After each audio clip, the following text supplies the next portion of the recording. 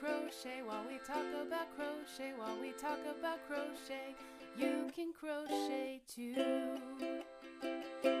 Yeah. Welcome everybody to the Crochet Bays podcast episode 4. Welcome, welcome. I'm Jessica. I'm Meg. And we are the Crochet Bays. Yes. Yes, Ooh, we were yes. rough on that one. Well, I feel like we can lean on the fact that the internet is a bit of a like we can't necessarily know for sure that we're 100% in sync because of we're not in the same room. So people Fair gotta enough. cut us some slack with being fully in sync. Either that or I can just edit it. So even if we weren't in sync, I can make it sound like we were. There you go. The magic Fancy of editing. audio. Oh my goodness. So what is new with you, Megs? What you been working on? Oh man, I'm so excited because I have been working on a new pattern. And when I say new pattern, I didn't find a new pattern. I mean, I'm working on writing a new pattern. Heck yeah. Yeah. Tell us about it. Oh, I'm so excited. So I really wanted to make a Yeti. And because Yetis are a thing in my house, it's a sentimental thing. We have a lot of them. And that's a story for another time. But I wanted a Yeti. Same situation as the Grumpy Sunflower. Was not finding a Yeti that I was liking. So we're like, all right, time to design a new pattern. Yes. And we got a Yeti. So I'm making this cute little Yeti, and he's got like the most adorable little like toe beans ever. I like, love toe beans. I know. Love a good toe bean. Yes. And I'm using like bobble stitches for the toes. They look so cute. So right now the pattern is written. I've tweaked it a little bit. It's in the process of being pattern tested, Yay. which is really exciting. So that will be releasing rather, sometime in August, I think, sooner rather than later, but we'll see. But it's really exciting. So it's been fun. And there will be a future monster collection to go with that. Meg's so Monsters. A few more. Meg's Monsters. I love that. I really love that. Also, if you don't call in the pattern, in the actual written pattern, if you don't call the section where you work on the feet the toe beans, I'm going to be very upset with you. That's all I'm saying. I'm not an official pattern tester for this pattern, but that is my input. That is my feedback. The end. Are you going to buy the pattern to prove it? No. I mean, I guess I'm going to have You're to like, now. I have been backed into a corner. You backed yourself into that corner, friend. So anyway, what am I working on? Let me tell you. What are you working on? Working on getting myself out of this corner. Every time. I have been working on all of the sunflower things. All the sunflower things. Yes. So the plan is for this fall, I wanted to do kind of a themed collection that I would release for the fall season. And if you know anything about me, you know that fall is my favorite season, hands down. Everything good happens in the fall. Fall is beautiful. Fall is love. Fall is life. Fall is everything. So I wanted to... Everybody fall. Was that a little over the top? Fall. It's fine. Just fall. It's fall. We're switching the topic of this episode. It's just all about why fall is the best. Okay. So I wanted to do kind of a special collection to, fun for the season. And also because the boutique that I have my items in, they're doing a special kind of release for all the different fall themed items in their shop. So I wanted to do something for my website, but also for the shop so that I would have something kind of new and exciting for people who are coming into the shop and wanting to see all the pretty fall things. So I decided to do a sunflower themed collection because sunflowers are kind of a fun fall thing and there's a lot of fun stuff you can do. A lot of fun pieces that you can do with sunflowers. So I've just been cranking out like all the sunflower things. I made a sunflower garland. That's kind of like a wall hanging type deal that looks super cute with across a mantle or a window or a mirror or wherever your heart desires to put it. Or like a sunflower nursery theme, maybe. Like how cute would that be over Oh a my crib? gosh, I didn't even think about that, but yes, that would So be adorable. Cute. So cute. I've made a sunflower bookmark and lots of Yeah. sunflower granny squares that are going to be used to make all sorts of beautiful things. Ooh, and now that you say that, because I saw the photo you posted, Mm-hmm. tell us what you got for those granny squares. Ooh, I feel like this might have to be a future "Shut Up and Take My Money" segment, Oh, but I agreed. haven't used it enough to like say that yet. But Yeah. so far, But just give a small recap. yeah, so far it's been great. So I ended up buying a blocking board for my granny square. So it's a wooden one, and it's got like pegs and little dowels, and it supports like lots of different sizes up to 11-inch granny squares. So like big boy granny squares or teeny tiny ones and everything in between. So you basically can pick what size you want your square to be or what size it is, and put the dowels in the different pegs based on like how big or small, and then you stretch your little granny squares over the dowels, and you can block them nicely and easily. So I it's did, so cool. I yeah. love it. So I did my big sunflower granny squares that are going to be used for one project, and then right now I have 2 smaller projects on there at the same time. And I did some smaller squares, and then also I said squares weird. some smaller squares. Apparently that's a tongue twister for me. It sounded like you were almost saying squirrels. Squirrels. And squares at the same time. You're like squares. Anyways, some Squirrels. smaller squares. And then also some hexagon shapes I managed to get on there. So it's like multifunctional, multi-purpose. I love that. I feel like there needs to be merch of like a squirrel with a granny square body. A granny square squirrel. A granny squirrel. Granny squirrel. Wait, so is a granny squirrel a granny square with a squirrel on it? Or is it a squirrel that's like a grandma that looks like a grandma? Or is it like or is it a squirrel crocheting a granny square? Oh my gosh. It's squareception. What's happening right now? Squareception. Grandception. Okay, everybody. Send us email to thecrochetbays.com. Or nope, that's not a website. thecrochetbays@gmail.com. Thank you. That's what it is. You're welcome. Let us know what a granny squirrel is. The great squirrel debate. Okay, I want to backtrack a little bit because you had brought up the shop a little bit and your website. And I know you've talked about your website, obviously. We talked about that in episode 1 during our origin story. Yes. But I don't know if you really got into the shop a whole lot. Yeah. And it doesn't have to be like a huge thing, but I feel like you should tell people because it's such a cool thing. It's not something I do, but like if it was an option, I totally would. Mm-hmm. So I feel like people just need to know about this a little bit to see if it's an option around them because it's such a great idea. Yeah. So just the Cliff Notes version is that there is a little boutique that is basically right across the street from my church, actually, and not very far from my house at all either. And it is locally owned by a couple of awesome ladies, and they have a whole range of different local artists and handmade vendors that bring in all their stuff. And they basically have it set to where you come in and you show them your stuff if you're interested in being a vendor with them. And then if they like your stuff and they want it to be in their shop, you sign some forms, you do, and different shops have different ways of how they run things and how they do things. For the shop that I'm in, the way they do it is you pay a flat monthly fee where you're essentially renting your space at the store. And then they also take a percentage as like their commission off of whatever you sell.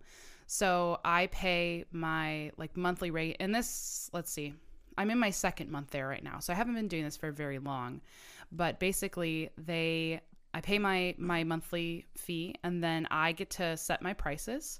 I bring my inventory in, and they print it up. Basically, I gave them my inventory list, so I told them what the items were, how much they cost, and then they printed up the stickers with like the barcodes and the prices and everything. And when I came in to bring my stuff in, they basically just handed me a big stack of these barcode pricing stickers, and I just set everything up the way I wanted to, put the price stickers on all of my items, and then that was pretty much it. So every week they email me basically like a sales report.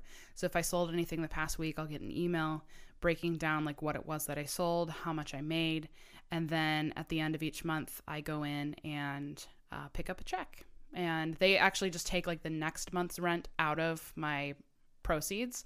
So I'm not like actually paying them in cash. They're just taking it out of like whatever my profits were. So it all kind of flows easily like that. So I kind of got in because I sort of had my foot in the door with them already. So I kind of lucked out a little bit. Like that might not be everybody's situation, but I would say like if that's something you're interested in, look around in your hometown or, you know, areas close to you.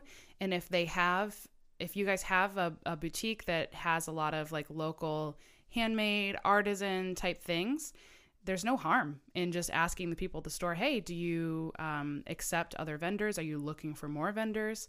And just strike up a conversation, because you never know what the opportunities might be until you ask. Totally. It's such a cool concept. It just gets your stuff out there more. Like it's not setting up for a market. Absolutely. You know, and like having to be there. It's like let me set this up in a store, and then they do all the rest for me, which is so cool. So yeah, I just thought that was something that maybe people might want to consider if they're looking for options on how to sell their products. Totally. It might not be for everybody, but I think what you said is so true. It's nice to have a kind of set it and forget it option for my things, because you know, I tend to think of selling my products in person, not online, as a market, you know, going and setting up, being there for the day.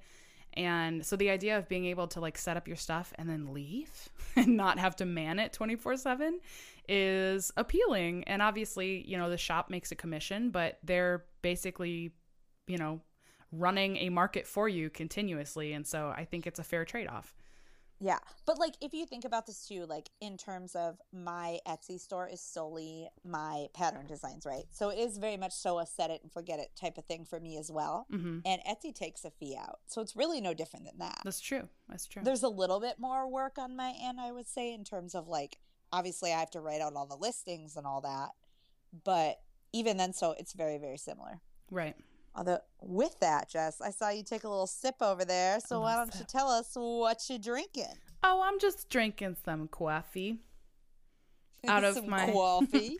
Out of my unshakable mug, which is actually it's funny. So I got it from a women in ministry conference, and it says unshakable on one side, and then on the other side it says I will not be shaken, with like a Bible verse.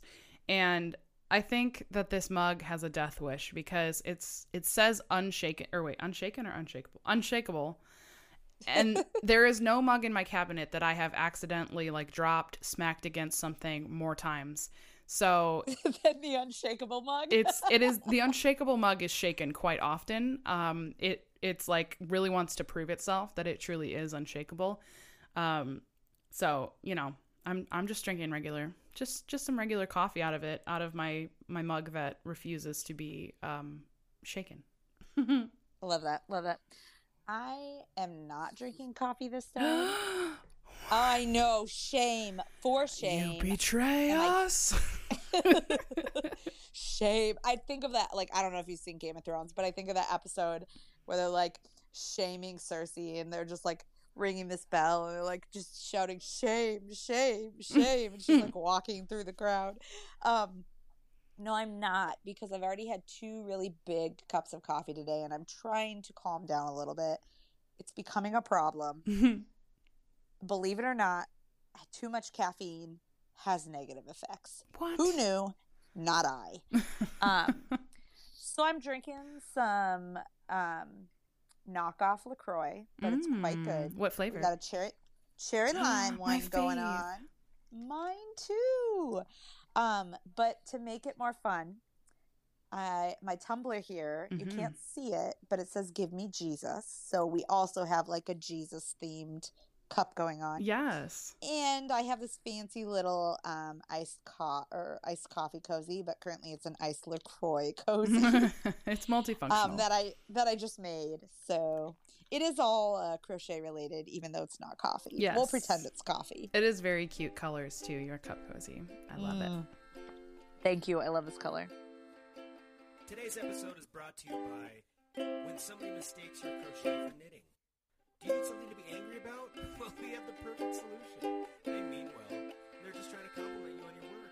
But the fact that you're knitting is still enough to get your blood boiling. Put that anger to work and rage crochet the day away.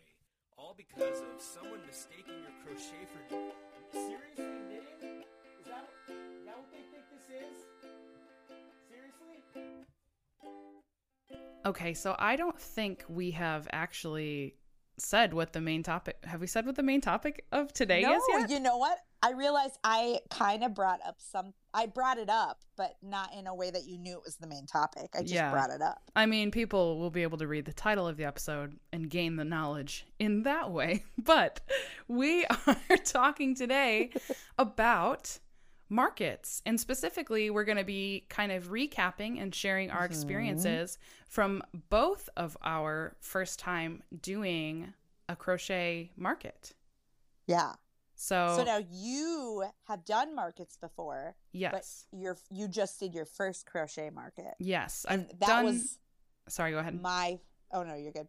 That was my first market ever.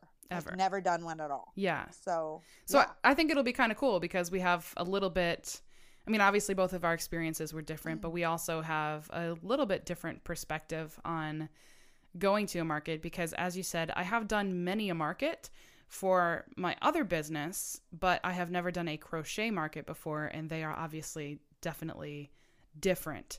I'm selling completely different products and just a totally different vibe, so it'll be cool to kind of, share our experiences. So let's talk about how these markets came to be. So how did you, well, first of all, tell us what your market was, just in general, and then how you kind of found it, signed up for it, how you found it.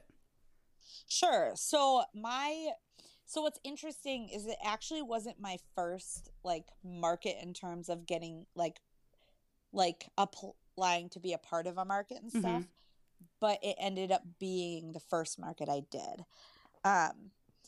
So I feel like I kind of have to explain both at the same time. Okay.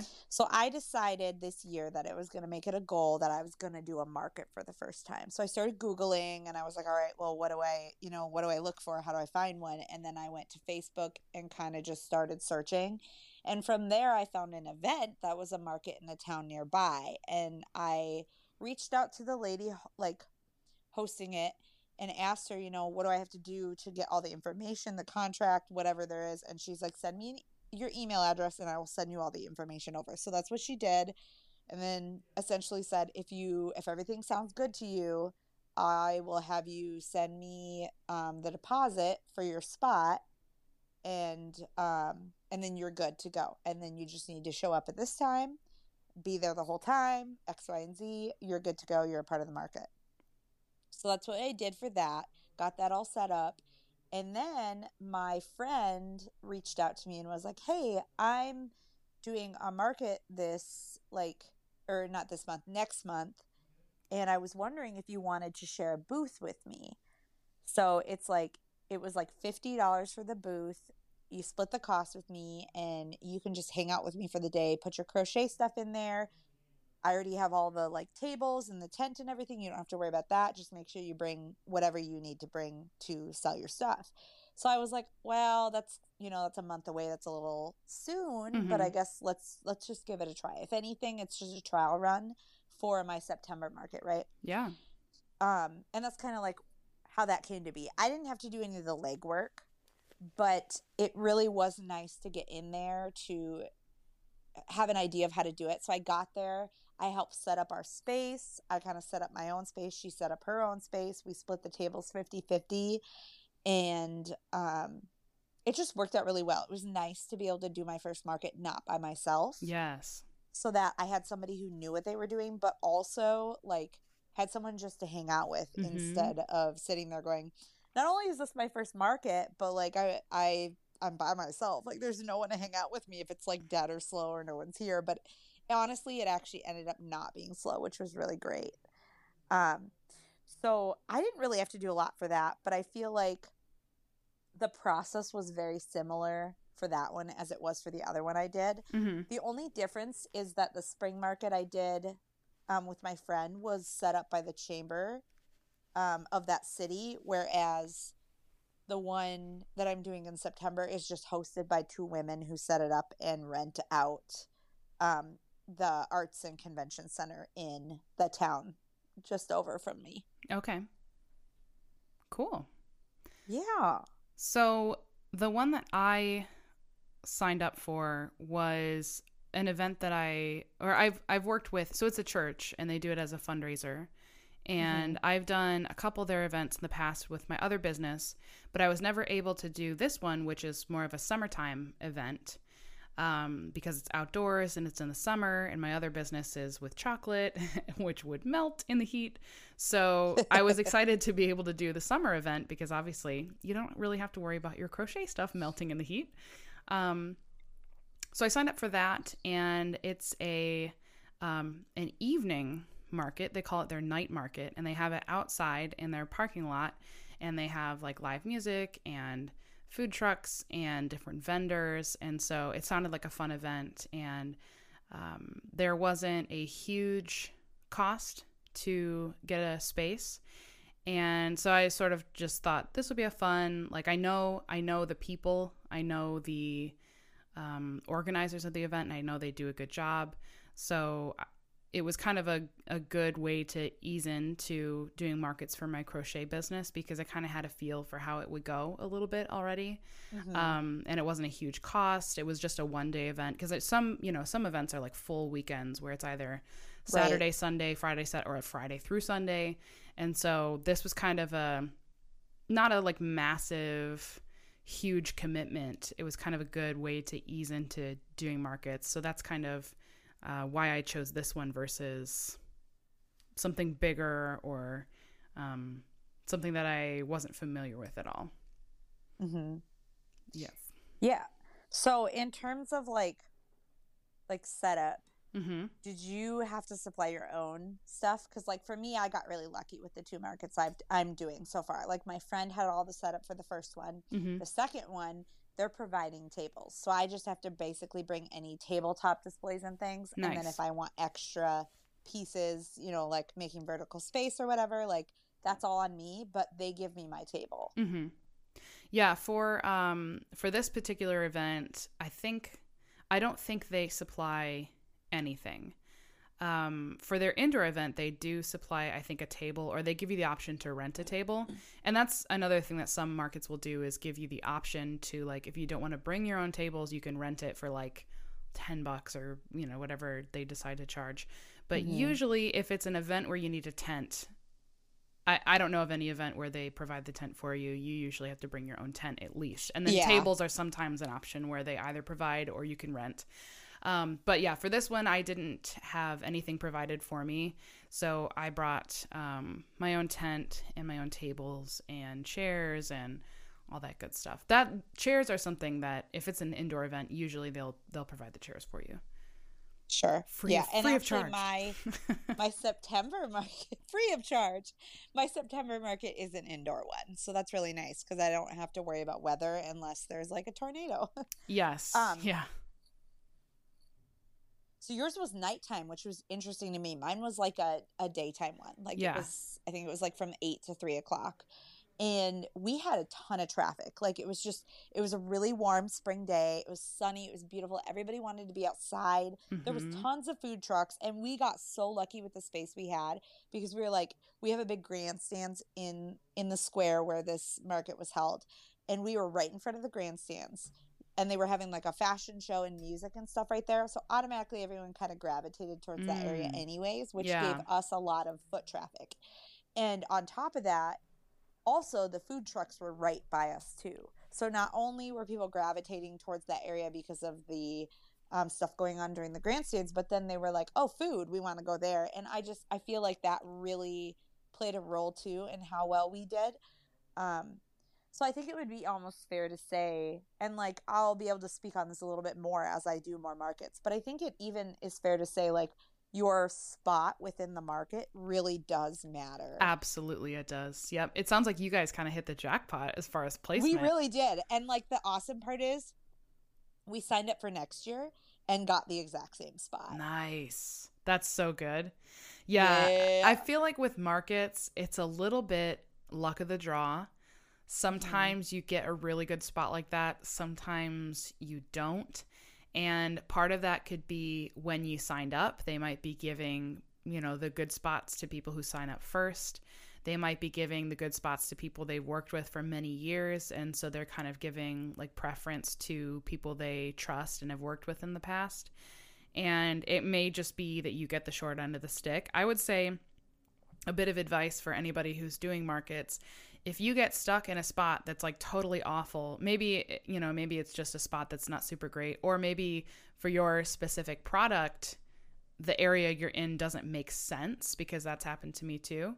Don't be afraid to like advocate for yourself and, just politely ask if it's possible, like if you need to be put somewhere else or if you might be able to be put somewhere else. They might say no and they might not be able to do anything for you, and that's fine. But, don't be afraid to ask if it's like, you got put in a spot that really isn't working for you. No harm in asking. Yeah, I think that totally makes sense. And like, even so, we ended up paying extra for electricity because part of like the stuff we had at our tables was actually handmade lamps. And our electricity wasn't working.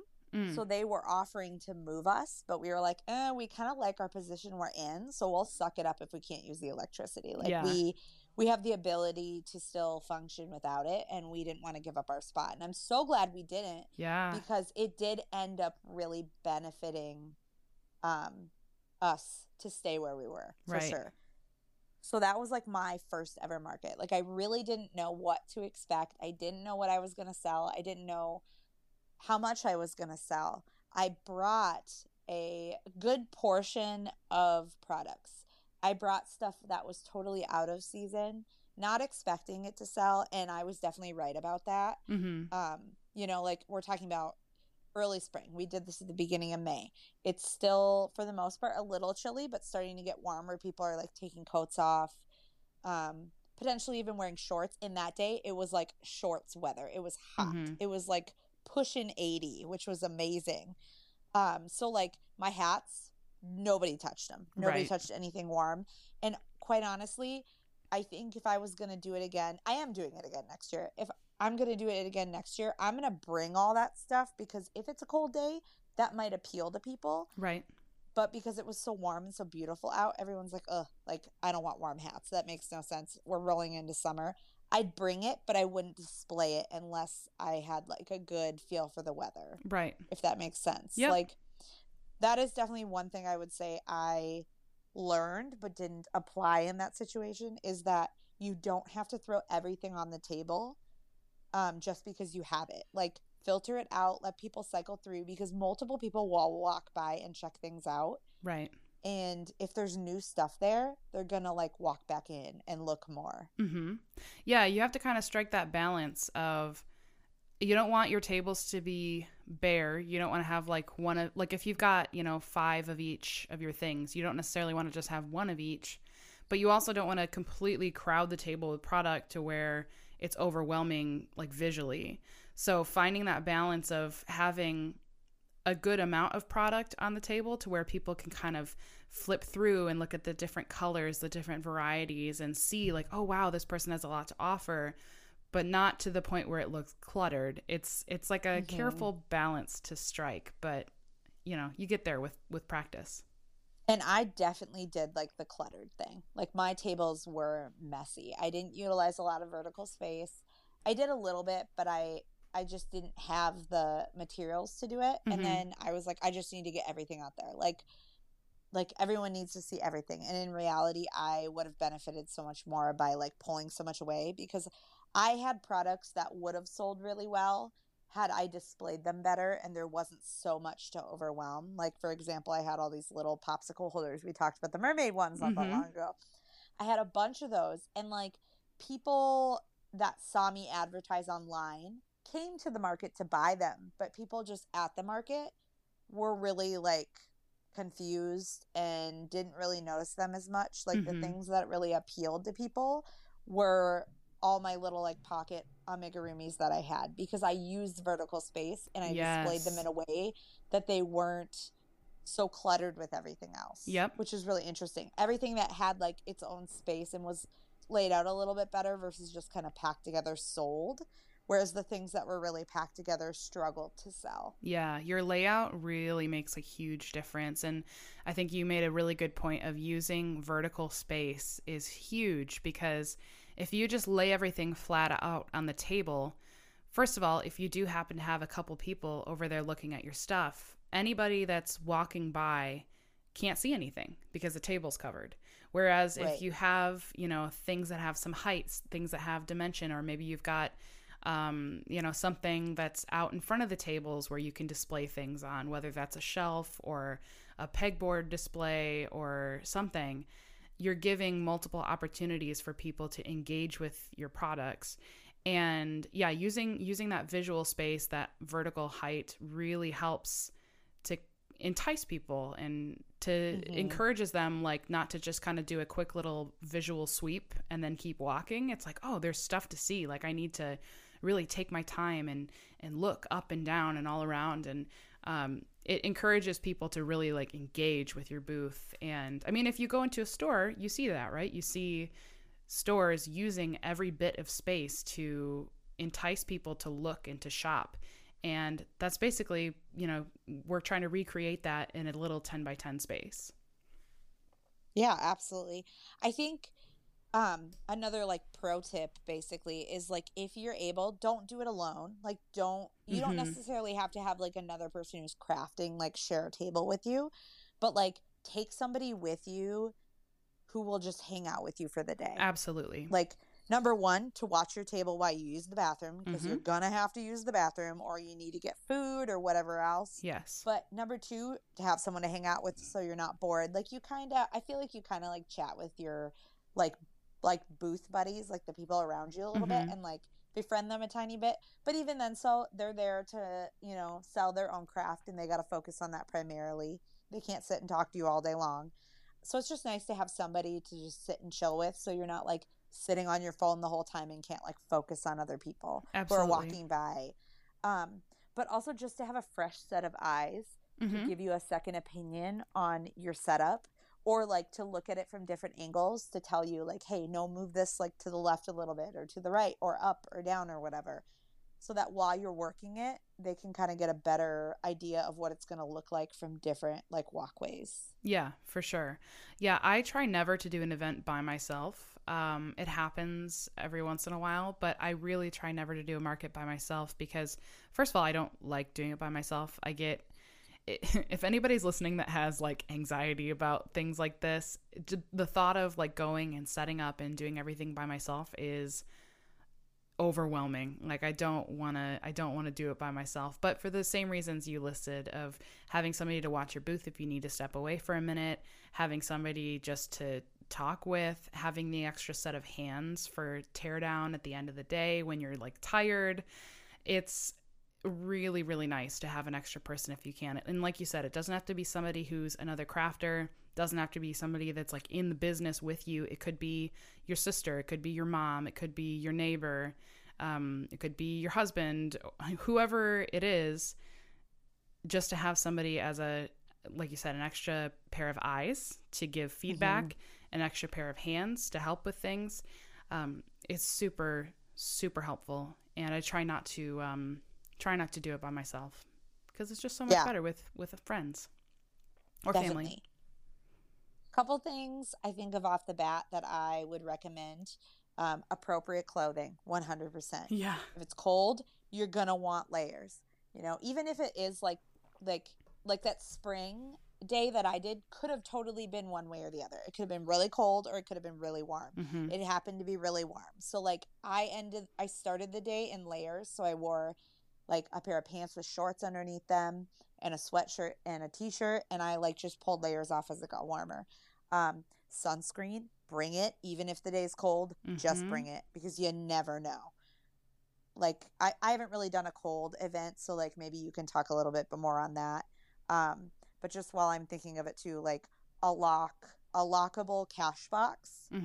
Because if you do end up getting in that position where you are by yourself and you can't have someone watch your booth, at least you can kind of like protect your money a little bit. Right. Where it's locked in a box and set away, so it's not just accessible to anybody. Right. And then plenty of snacks and things to drink.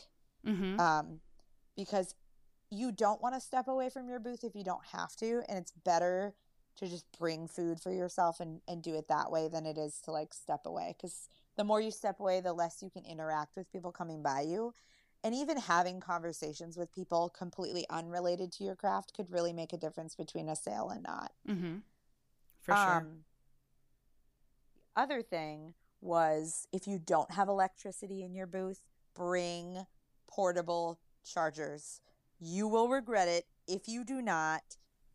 If you are somebody who uses Square, who uses PayPal, who uses Venmo, who uses any type of digital payment platform, and your iPad, your phone, whatever piece of electronics you use to process payments dies, you will be screwed, and it's not a good time. So I'm telling you, bring portable chargers. Yes, bring something to charge your phone. And also, if you have a way to scope out ahead of time what the Wi-Fi/data situation is, like if you're going to be in a building, you should be able to figure out ahead of time, will there be Wi-Fi that I'll have access to? If you're doing like a farmer's market at a park in the middle of who knows where, and there's maybe not a great signal, if you're planning on taking payments through your phone, you need to think about that ahead of time. And so maybe you're going to get a mobile hotspot. You just have some sort of plan in place to make sure that you're not like, it's embarrassing, because I've had it happen to me a couple times where you're like, okay, it's, this much, and they hand you their card, and you're trying to run it, and it's like just loading and loading and loading, and you're like, okay, sorry, it's it's loading, and usually people are patient and they understand, but it's a frustrating position to be in where somebody is trying to give you money, but your phone does not want to accept it because it can't get a signal to process the payment. That's no fun. So just be mindful of that, and maybe think about what you're going to do for that ahead of time.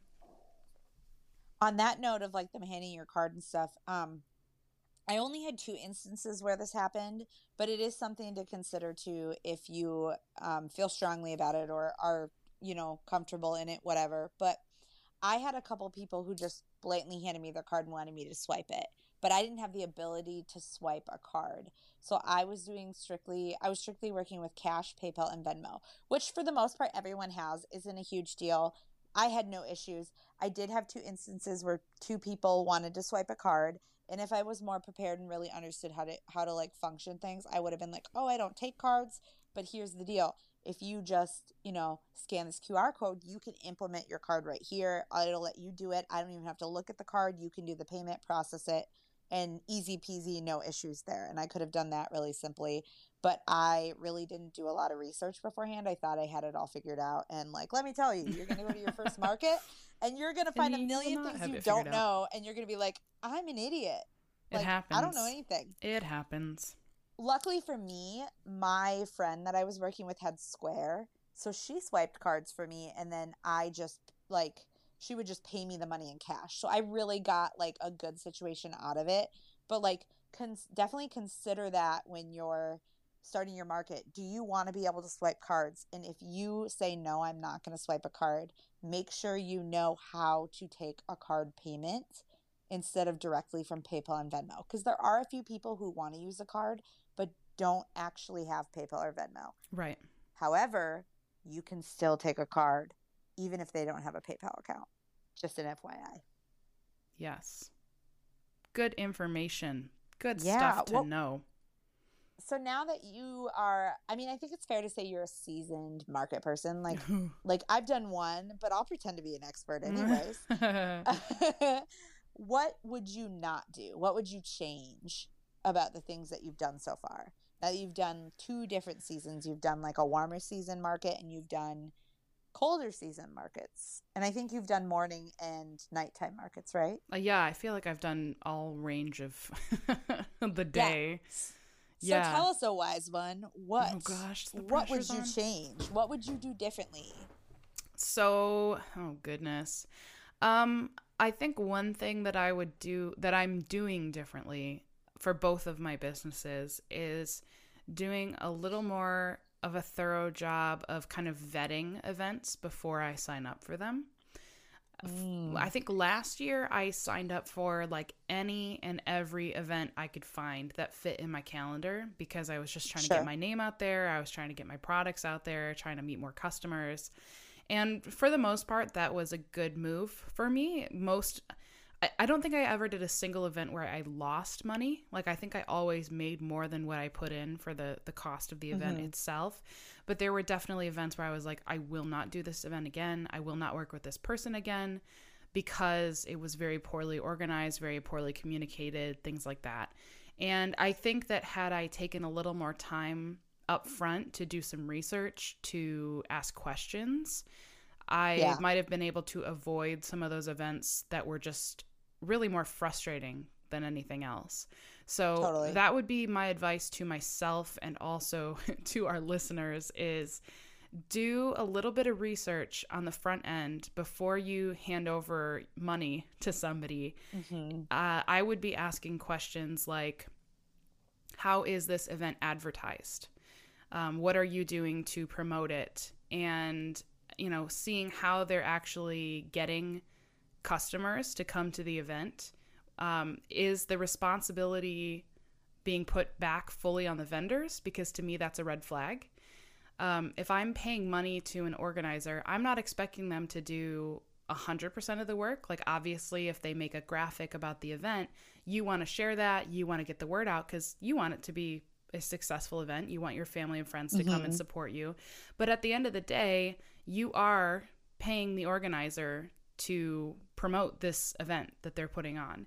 And if they are expecting the vendors to do all of the legwork of, hey, we want you to post these flyers all around town, and we want you, this is legitimately something that one of the vendor organizers said to us at one of the events I did last year. They wanted you to post out the flyers and put them everywhere? Not just that. They wanted us to call radio stations to get interviews. They wanted us to call TV stations to try and get reporters out. They basically guilt tripped us in several emails saying, do you guys want this event to be successful? Well, then you'd better start working, basically. To me, that's a huge red flag. What is the point of being? Yeah, exactly. What is the point of being the organizer at this point? Oh my goodness! So that one. This one's getting spicy. Yeah, that one in particular is at the top of the list of a place I would not work with again. So things like that, you know, and usually you can tell if it's a person that has done events in the past. You can usually tell from their social media presence whether they're doing a good job of promoting their events or not. You can usually tell by how quickly they get back to you, the level of professionalism that they use, if they're going to be a person that you want to work with. And obviously, like, you don't have to judge somebody super harshly from your first interaction, but like, as you talk with somebody, you can generally get a feel for if it's a person that is going to be good to work with or not. So that would be my biggest thing that I'm kind of adjusting as I go, is just being a little bit more picky, being a little bit more choosy about which events I put my name to, because I just honestly, like, this year, I don't have time. I don't have time to mess with like an event that costs me money and costs me time, and I'm putting an effort to prepare for it. And then I show up, and since it's not been promoted, it's like very poorly attended. And listen, that can still happen. Like, you can promote the heck out of something and everybody can do all the right things, and then, you know, it's bad weather that day or something, and so it's not well attended. Like, things happen, but I'm looking to work with people who are at least taking the steps that they can to make sure it's a good day for everyone. Definitely. I mean, number one, trust your gut. If someone feels shady, don't do it. Back out. Just like, you can always find another market. You may have to drive a little bit, but like, factor that into the, you know, the cost of doing business type of situation. Number two, like like you can Google everybody and everything. Like if you're unsure about a person, like just look them up, look at what people say about them. You know, like everyone will share their opinions all over Facebook. They'll tell you That's so true. how this vendor is. So just like find it, because there are a lot of scammers out there. And I mean, I hear it all the time from people. Like I think that was the number one thing people warned me about when they're like, when you're getting into markets, like there are people out there who set up markets and then last minute cancel them and go, sorry, your booth fees were non-refundable. Yeah. And you're just like out of luck. Even worse than that, I mean, there are so many scammers on Facebook specifically, and they're everywhere, but Facebook specifically, like you guys, please, please, please carefully vet people before you send them money. There are people who will take a graphic of a legitimate event and upload it as their own event and comment on, you know, Facebook groups that are meant for like connecting vendors with markets, and they'll post and say, hey, I'm running this event, email me for more details or message me for more details. And then they'll ask you to send them money when like the graphic, like it's a real event, but they're not the actual person hosting it. So like carefully vet, you know, if you're interacting with somebody, go to their profile. If they have like 0 friends or they just created their profile a month ago and they have no posts, like that's probably a scammer. Just, you know, do your research before you hand over money to anybody. Please, please, please. Yes, most definitely. Overviewing your market, like give us a rundown overview of start to finish and, you know, like how you think you did in terms of profits. You don't have to like give actual numbers, but yeah. So I felt pretty prepared for this event in terms of inventory. Like I tried to give myself lots of time to get everything ready that I wanted. At the end of the day, I still didn't have enough time to get everything done that I wanted to, which like who among us has not had that experience? But I still had like a good amount of stuff to bring with me. So we loaded up everything. I got there. I realized when we were about halfway set up that I forgot like one of my crucial display pieces. And so luckily, yeah, I know. Luckily it was like a 15-minute drive. So I just ran back home and grabbed the piece I needed and came back. And I'm grateful that that was the only thing I forgot. Everything else made it except for that one stupid piece. So we still had time. We still had plenty of time to get everything set up. Like it wasn't like I was, you know, in crunch time or anything like that. So we got everything set up and started right on time.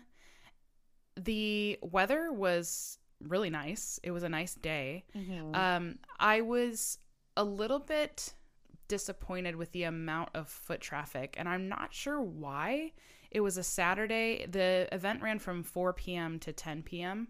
So I don't know if it's just because it was like an evening thing and maybe it just was a weird time for people. We did have like, you know, people walking by, but just not as much as I had thought, because the church that we did the event on is on like a main road and they had bounce houses and stuff. So I kind of thought like this, you know, people are going to be driving by and be like, oh my gosh, something's happening here. Let's go see what it is, you know? But I don't think it drew as many people as I was picturing that it would. So that was a little bit unfortunate. I think if there had been more people there in general, I would have sold more. I did make back more than what I put in, so I didn't lose money on the event, but I, you know, I always say like I try to go in without, especially for my first, you know, this being my first crochet market, I tried to go in with no expectations as far as like a number, because I just wanted it to mostly be a learning experience. But of course, like you're disappointed when you don't make a really good amount, you know? So, totally. Yeah. So I was a little bit disappointed that I didn't really like for the amount of work that you put in, you kind of hope that you're going to feel like, okay, wow, that was really worth it. And in my case, it ended up working out because I took a lot of the inventory that didn't sell at the market and brought it to the boutique because I set up my stuff like right after the market. So it still got put to good use, but I was a little bit sad that I didn't get to like send more stuff home with other people. And pretty much all of my sales were people that I knew that came specifically to support me. So never underestimate inviting your friends and family, because they will be your biggest supporters for sure. By the time we decided to tear down, it was dark outside, and we had lights for the tent. I brought a battery like power converter deal so you could plug in some outlets to it, and it's a Ryobi battery power converter thing, which if somebody is looking for the option to be able to have power at your tent without having actual electricity, I think it's a great option. It's not super expensive option to be able to have some form of electricity at your booth. So we used that to be able to have lights around the tent and everything. So it was a little bit tricky once we tore down, because it was like fully dark by the time we were actually tearing the tent down. So it was like this weird dance of trying to figure out how to tear down everything except for the lights, so that we could see everything we were tearing down. But then like we eventually at some point had to unplug the lights. So then we had to basically do the tent in the dark. So that was a little bit tricky, but we figured it out. And the other thing that was really that we weren't thinking about is I didn't bring bug spray or anything. So once it got dark and we had the lights on, it like all the mosquitoes were flocking to us, and it was like, just get this tent, like get it in the car, because we were getting bitten up, and there was nothing we could do because we needed the light and we didn't have bug spray. So that was kind of a little bit of a mess. But another pro tip, yeah, just bring it all: bug spray, sunscreen, bring all the things, a parka, combat boots. Seriously, get her done. So overall, it was a good event. I made a profit. It was a small profit, but it was a good, like, kind of dip my toes in the water of doing a crochet thing. And I think too, something that I learned for me personally is I have to learn not to compare my situation to my other business, because with my other business, I'm selling chocolate. And so like, everybody loves chocolate. Pretty much unless people are coming through that either have like diabetes or they can't have dairy, whatever, like pretty much everybody loves what I sell. And it's also not expensive. Like my most expensive thing that I sell is like $20, and most everything else is like $5, $3, $2.50. So they kind of fly off the shelves.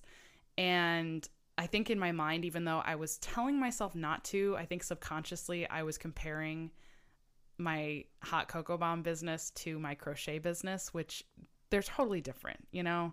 Totally different. So if you're a person who sells something else and you've kind of decided to switch gears and go into the crochet world, that might be applicable to you too, where it's like, try not to compare your current situation either to a previous situation of yours, or maybe you know somebody else who sells stuff and they're just like, you know, selling like hotcakes. Like not everybody's situation is going to be the same, and just be okay with your journey being what it is.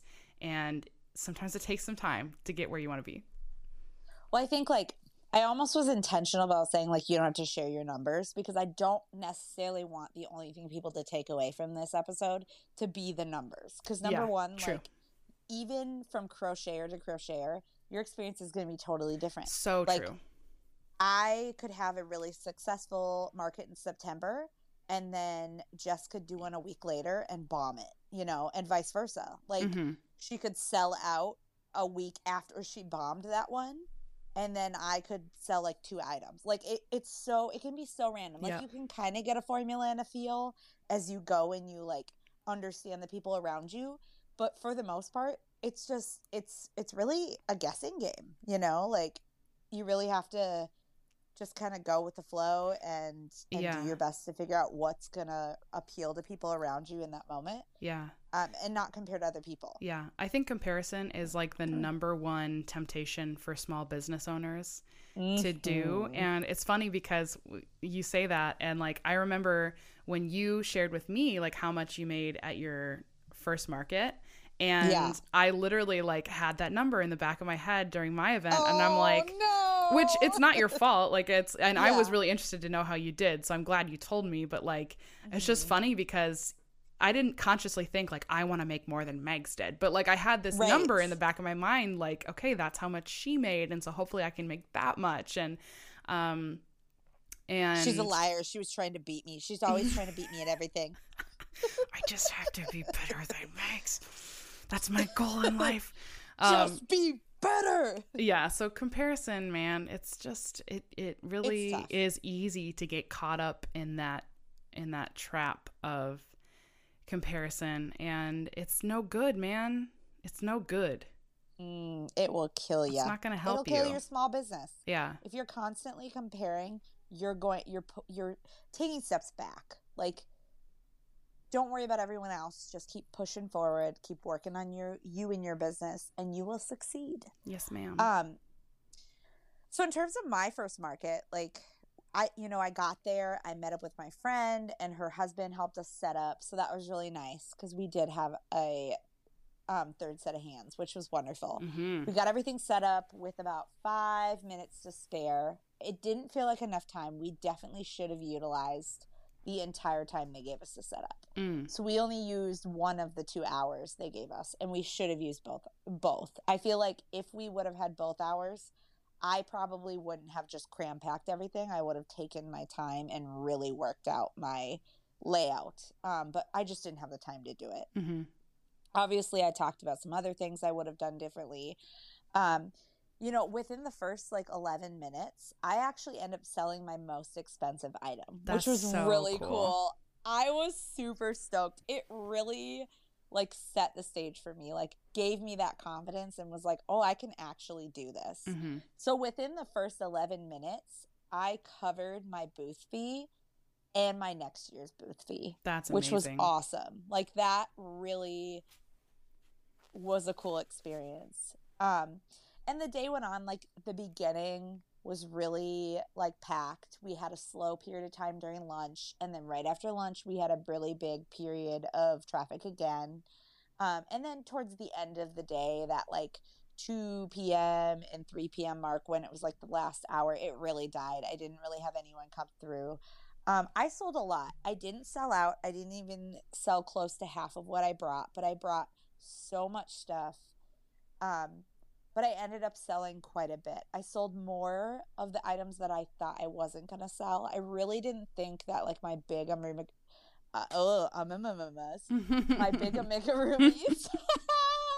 would sell the higher priced ones, but they did. People wanted them. They loved them. It was really fun to see people walking around with them and circling, my tent. I'd see them I sold this Loch Ness monster, and this girl was in love with it, and she just was walking around with it, and I saw people stop and ask her about it, and it was just really fun to see that. That's so cool. Another pro tip, you need business cards, even if they're not cute.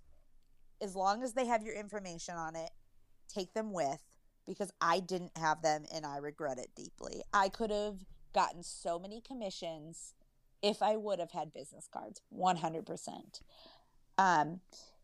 So towards the end, we ended up saying we were going to tear down early. We didn't. We stayed, which was a good thing. I ended up making a last minute sale, which was really cool. Mm-hmm.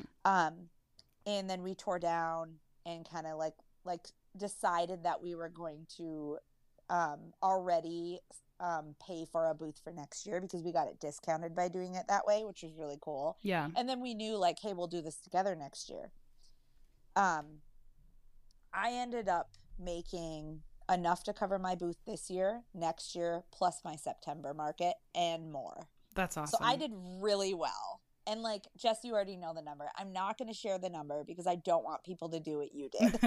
I don't want them. Don't make the same mistake.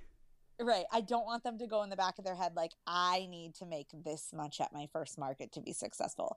You need to make what your booth fee is to be successful at your market. I'm going to say that again. You need to make what your booth fee is to be successful at your market. Mm-hmm. And anything past that is amazing. Yes. And even if you don't make a single sale, you get to learn a lot. Yeah. That's the thing. I guess that's even fair to say too. It's not even necessarily a failure to not make money. Yes, it sucks and you had to eat a little bit of a cost, but it was a good experience of learning what to do and what not to do. Yes. I had goals in mind for what I wanted to sell and what I wanted to make for a profit, but I really I think I set myself up for success in the sense of, even though I had those goals, I didn't set any expectations because I didn't know how it was going to go, number one. And number two, I didn't want to be disappointed when I left there. Right. And like for my friend, it didn't go well. You know, like it was not her first market. It wasn't her first time doing this market. Mm-hmm. She made $5. And I hate saying that and Aw. giving the number, but like she didn't even cover her booth fee. But in the end, she still was really positive about it and was like, you know what? I don't even care because I had such a good time hanging out with you anyways.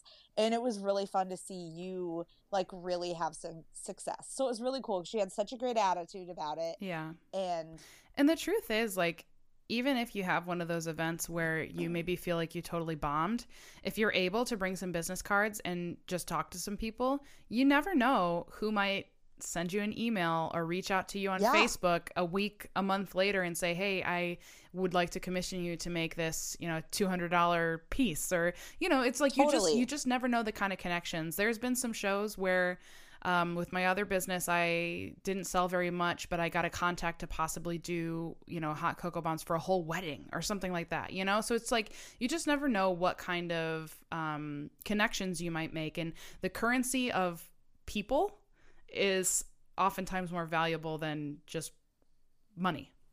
Absolutely. If anything, it's like, it's marketing. It's connecting. It's getting to know people. Engaging And with like people. the other thing about it too is maybe it's not that person you spoke to that you're going to sell an item to or get a commission from, but maybe it's their cousin, maybe it's their sister, maybe it's their friend. Maybe they're going, oh, my friend's having a baby in January and they would love a blanket. Like I'm gonna, connect you with them and that sort of thing. So really don't get disappointed if you don't make any money or if you don't even profit. Because like, here's the thing, at some point in time, we're all going to be in that situation. We're going to get a bad market for whatever reason, and we're not going to make money. And it's just going to be what it is. Like there are a few people who get lucky and always have success, but at some point in time, you are going to have a flop and it's just going to happen. Yeah, and try not to be like, I'm working through this right now at the moment. Like after the first market that I did, because it didn't really go the way that I was hoping it would go, I got a little gun shy about doing a second market. So actually just today, I was kind of scrolling through the internet and looking for a September market because I would like to do a second one. And it took a while for me to feel like, okay, I want to jump back in and get something again, because it stings when you don't have the experience that you want to have. Mm-hmm. And it feels like, okay, gosh, well, should I even, try to do this again because it didn't go that well? And it can be frustrating. It can be disheartening to like have that first experience be not a great one, but, take some time, lick your wounds and then get back out there because you just never know. Like from one market to the next, it can be a night and day difference. And it really can. The first experience may have shot your confidence way down. The second experience might be so incredible that, it will help you feel like, okay, no, I can do this. Hey, Jess, I know of a September market you can go to. You gonna pay for my travel expenses? I mean, no, but like you could anyways. I'll pray about it.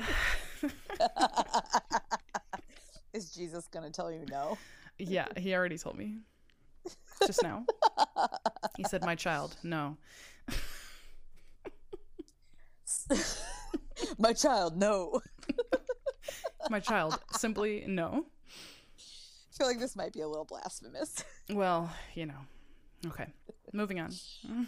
So Q&As, so far we've kind of like asked the question and got answers, but we're going to switch it up to the like more typical Q&A, right? Like we're going to pull a question that we got from a listener.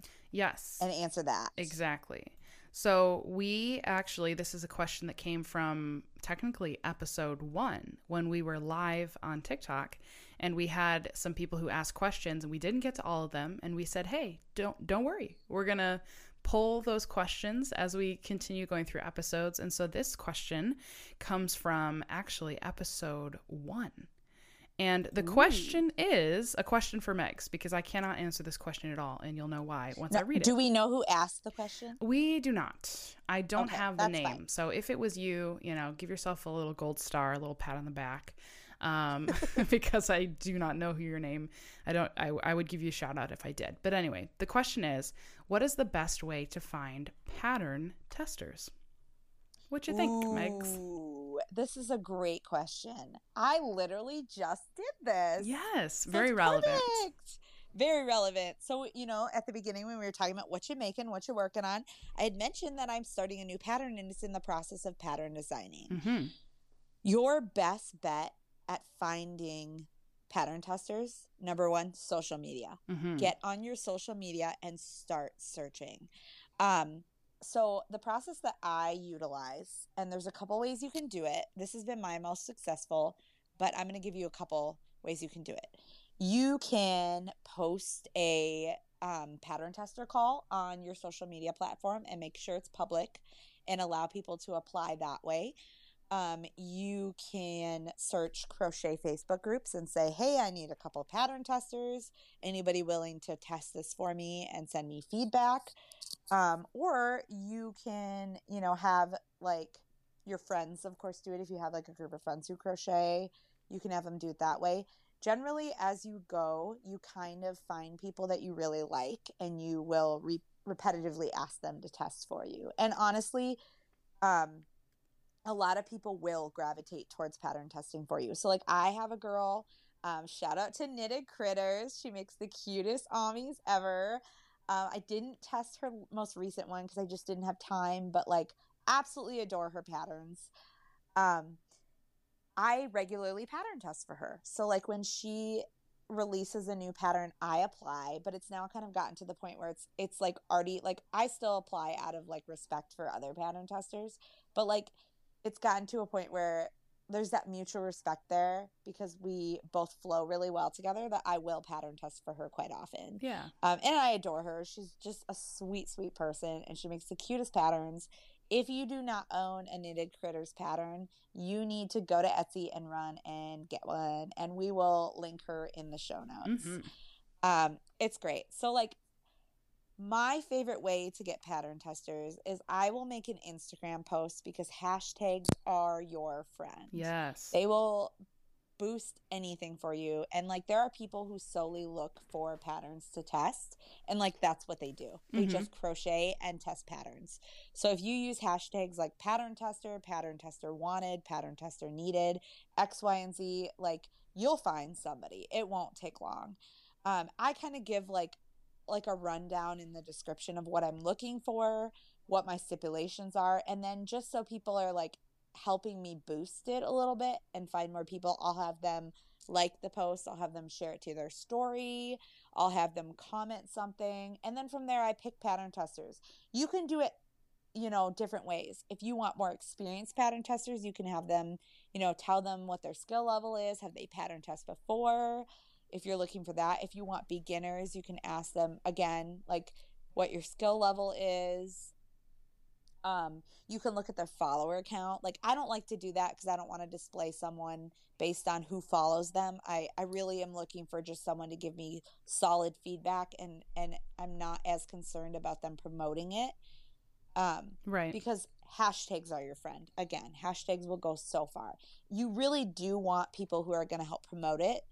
Absolutely, that's important, but like hashtags will help you and do a lot of that work for you too. Right. But you can, like if you can set stipulations, like if someone doesn't have X amount of followers, like you're not going to have them pattern test for you.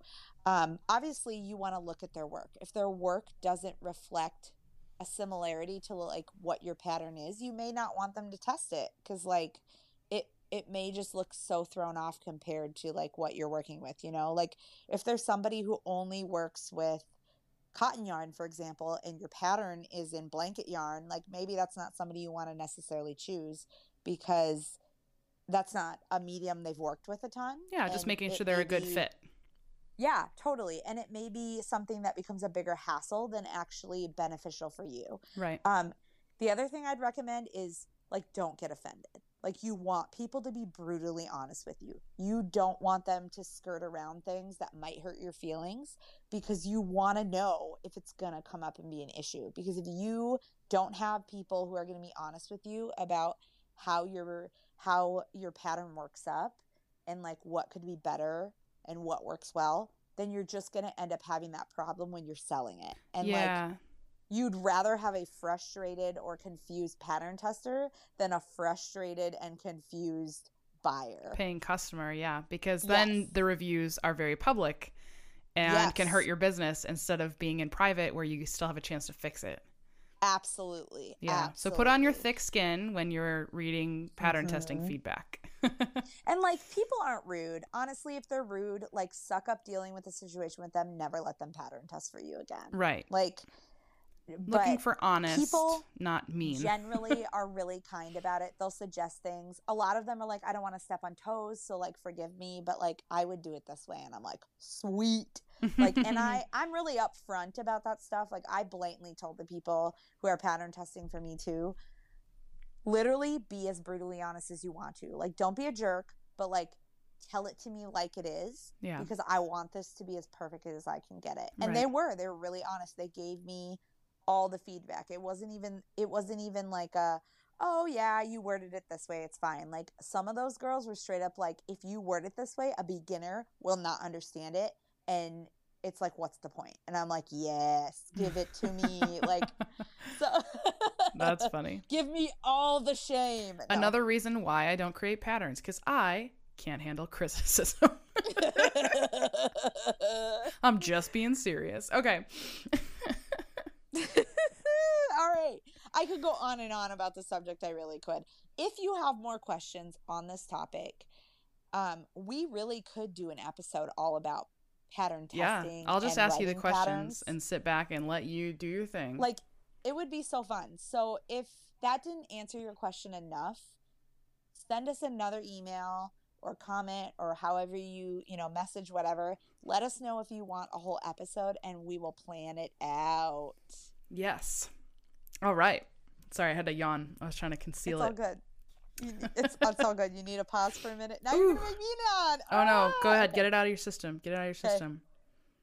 We're pausing. Woo. All right. If you yawned, send an email. Did we make you yawn? Okay. Please cut that section out. I don't know. It depends on how spicy I'm feeling. How spicy I'm feeling. So we have a segment that we both love. Guys. We both love it. It's our favorite segment. Yes, it is called. At least my favorite. Yeah. Shut up and take my money. Shut up and take my money. Yes. And so Meg's she's just basically driving the train today because she had all the answers for our Q&A, and she's also going to tell us about the Shut Up and Take My Money segment today because really she has all the information on this topic as well. So what are we shutting up about and giving our money away for today, Megs? Oh, let me tell you, Jess. Let me tell you. What are we shutting up about? As we do the exact opposite and talk at length about this item.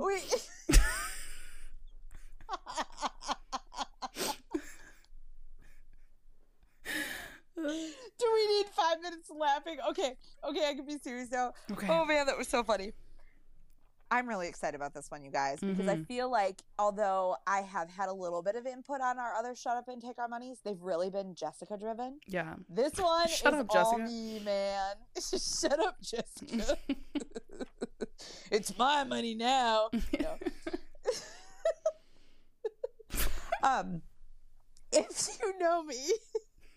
If you know me, if you've hung out on my TikTok lives, if you have listened to the podcast, you know I am a bougie crochet hook lover.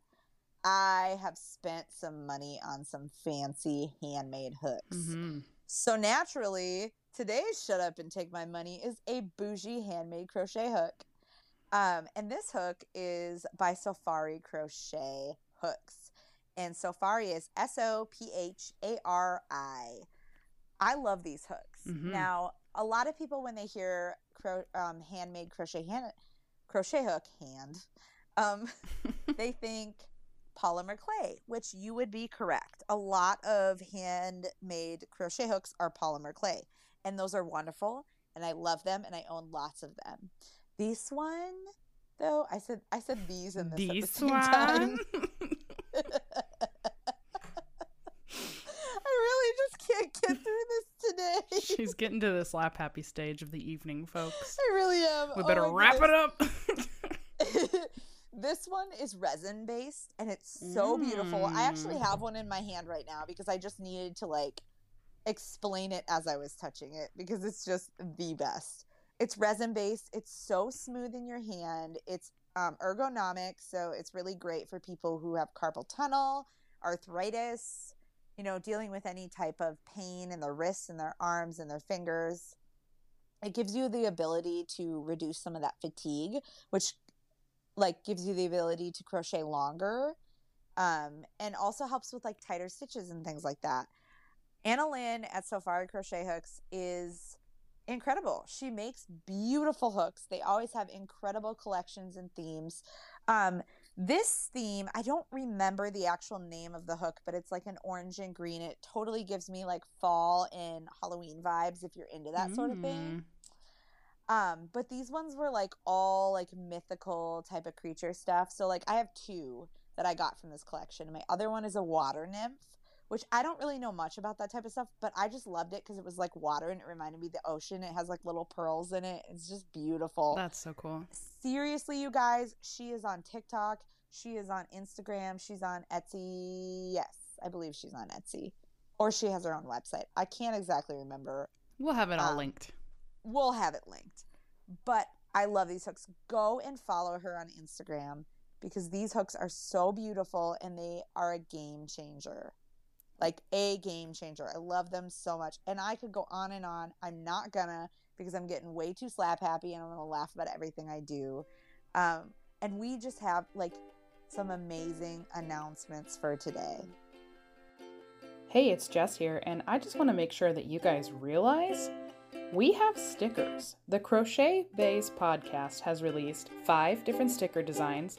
They are beautiful, colorful, die-cut stickers. You can slap them on a water bottle. You can slap them on a phone. You can slap them on a laptop. You can slap them on your kids. I don't really care. You get to do what you want. But they are available for purchase on our website. If you go to birdsnestcrochet.com, there's a tab for the Crochet Bays podcast merch store. You will also find that link in the show notes. And listen, people, here's the deal, guys. Megs, she's got like a whole soccer team of kids to feed. I don't have that, but I do have a cat to feed, and his food can be expensive sometimes. Just get the stickers, okay, people? You're going to love them. You guys, I am so excited about some of our announcements today, okay? Because not only did we just talk about Safari Crochet Hooks and Shut Up and Take My Money, but we're actually going to interview Anna Lynn from Safari Crochet Hooks on episode 5. Yes, our next episode. And I'm so excited. Okay, first of all, can you believe we're on episode 5 already? That's a milestone. Like, that's a milestone. Big deal. Holy cow. We are just about to record 5 episodes. That's amazing. And I just want to say thank you so much to all you guys for supporting us and loving us and like joining us along this journey. Should we make a little cake for episode 5? We should.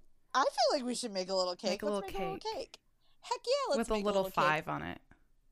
OMG. Like a candle for a 5-year-old, but it's for us for 5 episodes. Yes. What if we crocheted the cake and then we like But I want to eat it, Max. I want to eat it. We'll make a cake. We'll make a cake. We're making a cake. Yes. Okay, we'll make a cake. It's fine. Anyway. Back to this actual announcement. Yes, back to the actual announcement. So we're interviewing Anna Safari Crochet. Of Safari Crochet. And I'm so psyched, you guys. Like, I'm geeking out. I own her hooks. Yes. I love her hooks. You're fangirling. Shut up. I'm fangirling. I'm so excited about this. This is the time that you need to send questions in to the email, thecrochetbays@gmail.com. Yeah. Send us a message on Instagram, our personal Instagrams. We don't have a Crochet Bays Instagram. Or on TikTok. Mm-hmm. Because you really want to ask her some awesome questions about her hooks. Yes. Like, and how cool to have an Yeah. opportunity to hear from somebody who makes crochet hooks that you use all the time. Like, not necessarily the crochet hook you use personally, but like somebody who actually makes crochet hooks. Like, I just feel like what an interesting opportunity for us to get to talk to somebody and hear about what that process is like, and how, you know, all the thought that goes into the process, and how to make a good crochet hook versus a great one. And I'm really excited. I have so many questions. I'm so pumped. So you guys, if you don't follow her already, make sure you go and follow her social media, because you need to see these hooks before she comes on the podcast, because you need to have an idea of what we're talking Understand about. the These hype. are gorgeous hooks. They're incredible. They're worth every penny. You need one. I'm still kind of in shut up and take my money, but it's still the announcement. So Far it's Crochet drifted through. hooks are coming to the Crochet Base. Yes, on episode 5. And something else fun is going to be happening on episode 5, Megs. The two of us have been very excited about this, and we just, you know, originally we were going to wait until like episode 10 to do this. And then as we looked at the calendar, we realized, since we're uploading every other week, 10 episodes is kind of like a long way away, and we just couldn't. It really is. We just couldn't wait that long. So we said, let's cut that in half, and we'll do this at episode 5 instead. So episode 3, we dropped a small little collection of stickers as merch, and we are now going to be expanding the collection of merch, and we will have kind of a wider array of things, of Crochet Bay things that you can pick up. So we're not going to give you all the details. We're not going to tell you exactly what will be there, but we wanted to give you a heads up, let you know. So as you're, you know, working out your budget, you can add a little line in there for some Crochet Bay's merch, because we are very excited to share it with you, and we hope that you all will get some really cute, really beautiful Crochet Bay's merch. I know just with the sticker collection, Megs and I have had so much fun designing, and I mean, a lot of thought and care is going into this process to make sure that these pieces are stuff that you guys will be able to love and use, and just be very excited over, hopefully as excited as we are, which is like a whole lot, you guys. Get ready, guys. 2 weeks from now, Crochet Bay's merch is dropping. Yes. And I better see us tagged in you using, wearing, applying we this want to see merch. it all. Yes. So do with that what you will. Yep.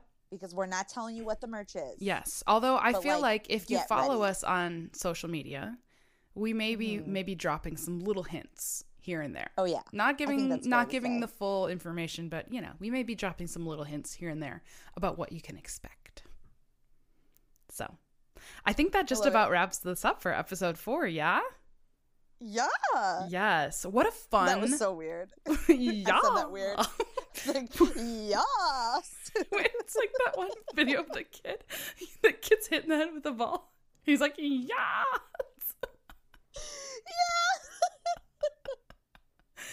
Oh my gosh. His hair's like all spiky. Yes. Yes. Oh, I really hope you guys know what we're talking about. Or maybe I don't. Maybe it's funnier that way. All right, you guys, I am so thankful for all of you, for being listeners, for being participators, for coming along this Crochet Bay's journey with us, because we're having a blast. I mean, clearly, we're having a lot of fun. Clearly, this is a good time for us. And we hope that you guys are having a good time as well.